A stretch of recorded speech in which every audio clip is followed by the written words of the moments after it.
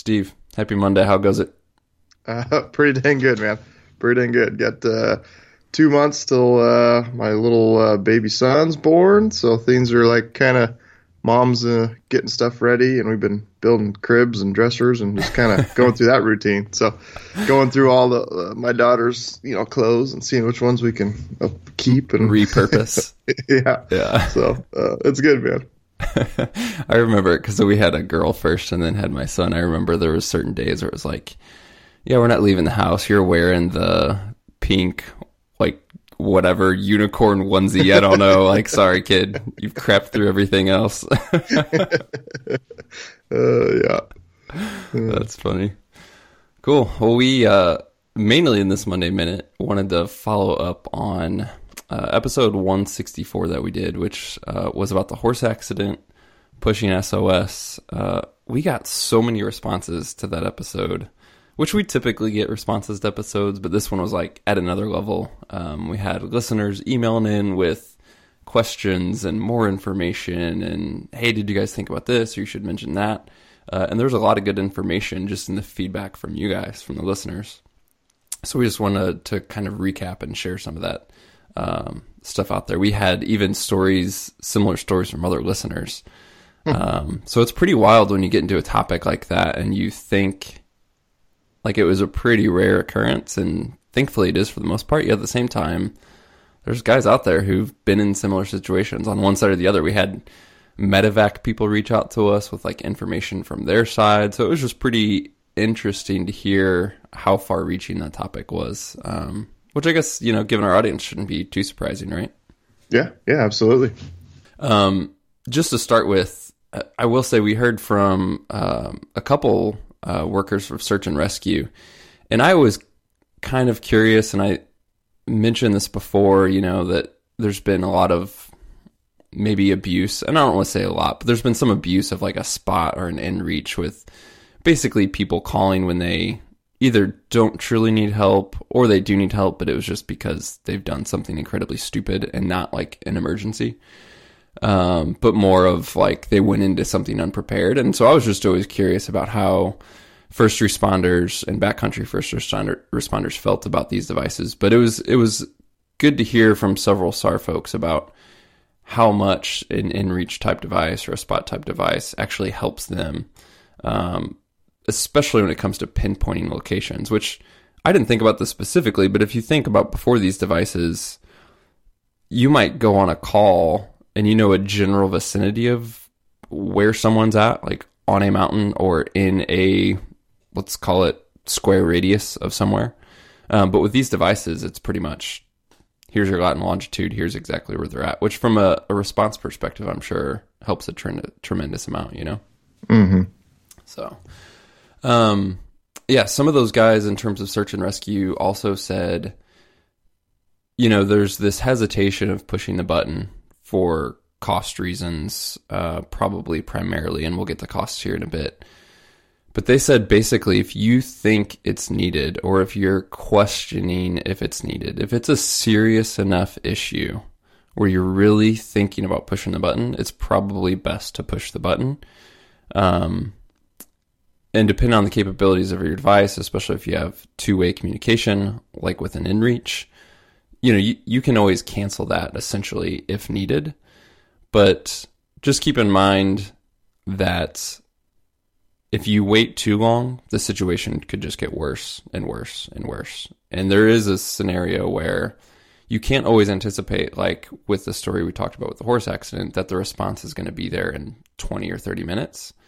There's other circumstances that could dictate it's longer. And so basically, a lot of these first responders that we heard from were saying they understand the hesitation.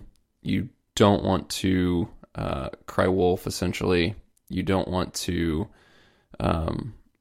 summons this resource and potentially this charge, but at the same time, think about it clearly in terms of the actual medical need, and especially in any sort of injury that could be somewhat life-threatening.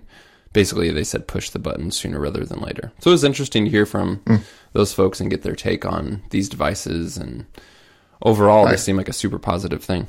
Yeah, I guess I'm sure there's, depending on the situation and obviously the the guy we had on, they responded pretty quickly, but there's probably a legitimate, I don't know if it's half an hour or 2 hours before you push that button, something can happen. If you're depending on where you're at and communication with search and rescue. So it's like, yeah, if you think you are getting close, and to pushing that button, and you're not sure how things are going to be in an hour, maybe you push it, and like you said, you've got the two-way communication. So if things improve over the next hour or something, I don't know if that's good advice, but it seems like it might make some sense. Yeah, for sure. In terms of costs, we had several folks reach out with some level of information on costs and insurance, which we'll get into, because that's not something that we covered very specific in that story. I still hesitate with costs because there's not one rule here. We're dealing with different states, different organizations, different government entities, as well as private entities. But with the feedback that we got, as well as some of the research that I did, there were some helpful, I don't even want to call them rules, but some helpful guidelines to consider. So, first of all, search and rescue itself is typically free. So search and rescue teams are funded by taxes in many instances, as well as some private level of both donations as well as fundraisers and things like that. So if you're just talking like search and rescue in general, a lot of times, from what I was told, both from SAR professionals as well as some research, a lot of times that's going to be free. The big crazy bills do come in with air ambulances, and a lot of times those are private run entities. Those air responses and air medical transport ambulances, those charges, again, if you're taken for medical care, you're looking at a lot of times $20K easy. Sometimes, and it sounded like more often from what I was told, up between like 30 and 40K. If you're actually transported to the hospital. So like in the story we talked about with episode 164, that air transport with EMTs, they got him, but he wasn't taken to the hospital. There was no charge. It sounds like that's I don't want to say common, but that's kind of the rule. And again, I hesitate to say rule, but I did hear this from multiple people. If you're not taken to the hospital to medical care, and we actually had another even listener story, very similar situation. They were picked up on the mountain. They were assessed on the mountain. It was deemed that they didn't need to be taken to the hospital. They chose not to go to the hospital. This air ambulance actually did the same thing it did for the story in episode 164, took them down off the mountain back to their vehicle, and there was no charge. But if you go to the hospital, you're looking at tens of thousands of dollars for sure. So that was pretty fascinating to me. That's very interesting. Yeah. I mean, again, we're not saying this to go get yourself in a bad situation, call an air ambulance, and just basically ask for a ride to your truck. Like, obviously, listeners use common sense and don't hear us saying that. We're just trying to relay the information about when you were actually charged and what those charges might be. We did hear from someone as well that basically, I think in the episode, Steve, you had asked the question about the hoist, or if they were prepared to like hoist up to the helicopter versus landing. And obviously there's plenty of situations where if you're immobile and can't get to a landing zone, and a helicopter might not be able to land and get to you, so hoist situation comes into play. From what I was told, Life Flight is the only private like air ambulance or air response medevac type private company that actually is equipped with a hoist. And then there are some others that could be summoned more at the federal level, like the National Guard could also be equipped for that. So I thought that was really interesting to know as well, that if it's, other services, and I think from what I was told, Life Flight's based in Utah, and I'm not sure what their response radius is, but it sounds like there's plenty of let's call them air ambulance services that aren't equipped with a hoist at all. So you would need to get to a helicopter friendly landing zone in those cases. We should follow up on that with a helicopter pilot. Like, what are you looking for? What do you need? Do you need a 50-yard by 50-yard area? Or, I mean, I remember in the episode he was talking about, it was a fairly small area that they got into. So Right. That'd be obviously good knowledge to have. Yeah, for sure. So we had questions and some information sent on the insurance. I looked at the Garmin insurance specifically. That is optional with an inReach, like with your subscription service in terms of communications. So they have two different plans, which I didn't quite realize how these worked. So it was interesting to look at them. I'm glad I did.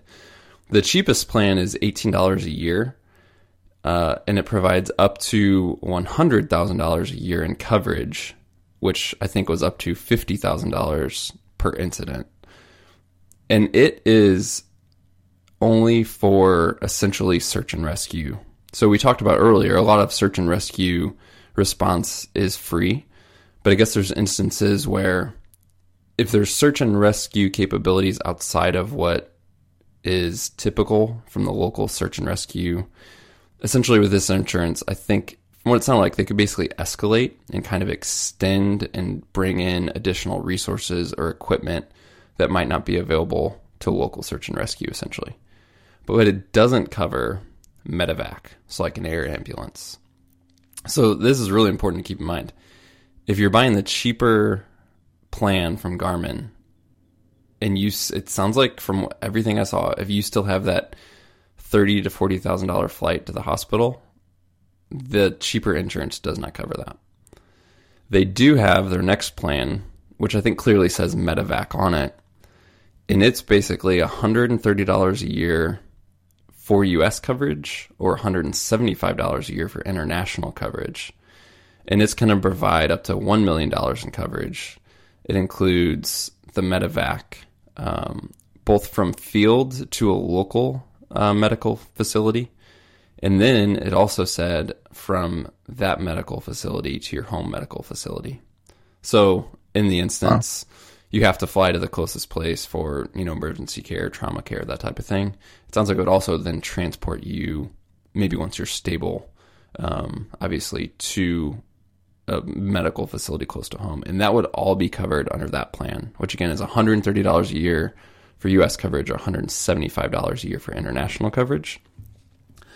Another really interesting thing to note on that is it very clearly says in there, this benefit is only for you, the person purchasing that benefit, and it does not cover anyone else using your inReach.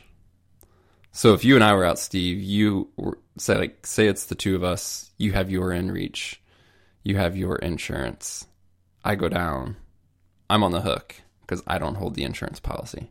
Right. It would only cover you personally. So that's really interesting to keep in note as well. I wonder if there's, I'm sure there is, like outside places, different places you could buy similar insurance. Yeah. So or if you can just get it through your, through Farmers or State Farm or something. Yeah. So we did hear from some folks on that as well. One of them was really interesting. We actually heard from a current Navy SEAL a former SEAL that he knows started a company after his service days that does all kinds of things, security and things like that. But one of the services that this SEAL offers under his company, it's called Ripcord Rescue Travel Insurance. And so it's essentially like a private version of this Garmin insurance, but it doesn't rely solely on public entities. So they have private capabilities. And you actually get a quote for your trip specifically in terms of where you will be, how many days you will be there, what type of coverage you need, and etc. And so that's a more customized approach. But there are, just so folks know, outside of like the Garmin's, the only thing we've been talking about, there's definitely private entities that offer that type of insurance. And it sounds like some of those private entities have their own capabilities in terms of they will be the one actually providing the resources, which is really interesting. And I think that especially if you're going internationally, that probably makes more sense. But yeah, there's definitely options to look at, which I don't know. Like I was thinking about it too. If you got a guy who's going on, especially an international hunt, like what's another $200, right? To be covered for something like this. If you're already spending thousands. So not, I won't want to say cheap, but compared to, like, let's say if you're international and have some sort of issue, I mean, you're talking hundreds of thousands of dollars at that point in terms of care. Yeah. Just some final notes on that. Again, just good information that was passed along from our listeners. We actually had a guy who is former FBI SWAT tactical EMT, and he basically suggested that everyone, whether you're on a solo hunt or a multiple person hunt, everyone should basically carry like a waterproof laminated card with the full name, date of birth, known medical issues, known allergies, and emergency contacts on you, which I think is a great idea. Just alone for allergies. Obviously, other medical issues would be good to know, but I mean, Steve and I, if we're out hunting, like, we know who to contact for, emergency contact, but I have no idea what the heck you're allergic to, or if you have some sort of crazy medical thing you've never told me about, right? Right, yeah. So that was just good to keep in mind. It's on a group hunt, yes, but especially on a solo hunt. I mean, God forbid something happens and someone finds you or you need help from a stranger. They need to know who you are, your age, any issues, allergies, and who to contact. So that was really, really good advice to make sure that you have that card. And how easy would that be to put together and just keep it in your pack or keep it, in whatever's with you, your bino harness, I don't know. But just keep that with you when you're in the backcountry. Yeah, I imagine that's, it's obviously my wallet and driver's license is, I'd never pack that with me. That's always just locked in the truck or something, So if I was by myself, I've never thought of that.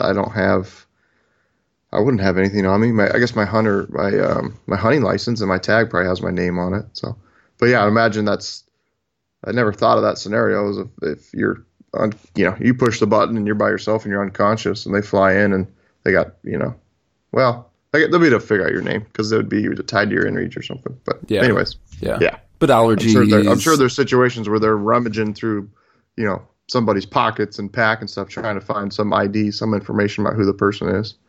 Cool. So anyway, it was interesting how many responses we got to that, both of, hey guys, thanks for the episode, that type of thing, but just guys reaching out with helpful tidbits about insurance and those little things like the medical cards. It's just good stuff to keep in mind. So again, it was, it sounds like it's something we're beating some sort of drum on, like making a commercial for inReach, because that's what we've been saying, because that's what we're using. But again, there's no affiliation there. It's just one of these things that if you don't have something like an inReach, I won't even say an inReach, something like an inReach, and you're going to be taking backcountry trips, like, don't be that guy that thinks it won't or can't happen to you. Yeah, man, I'll say it. I've said it 1,000 times. I'll keep saying it, man. It's the best thing I put in my pack in a long time. Just that peace of mind, especially, once you become a dad and you got other priorities in life, just absolutely worth having. And I hunt. For me, on a solo hunt, I was always, I just slow down a little bit more, right? Just you are back there. If you jump on a rock in a boulder field or something that's a little loose and break your ankle, that's a different scenario than when your buddy's sitting there right next to you and can help you get out. So I always hunted definitely slower, more cautiously when I was solo. And so that was kind of it's always in your mind. It's always present, right? Of being extra safe out there.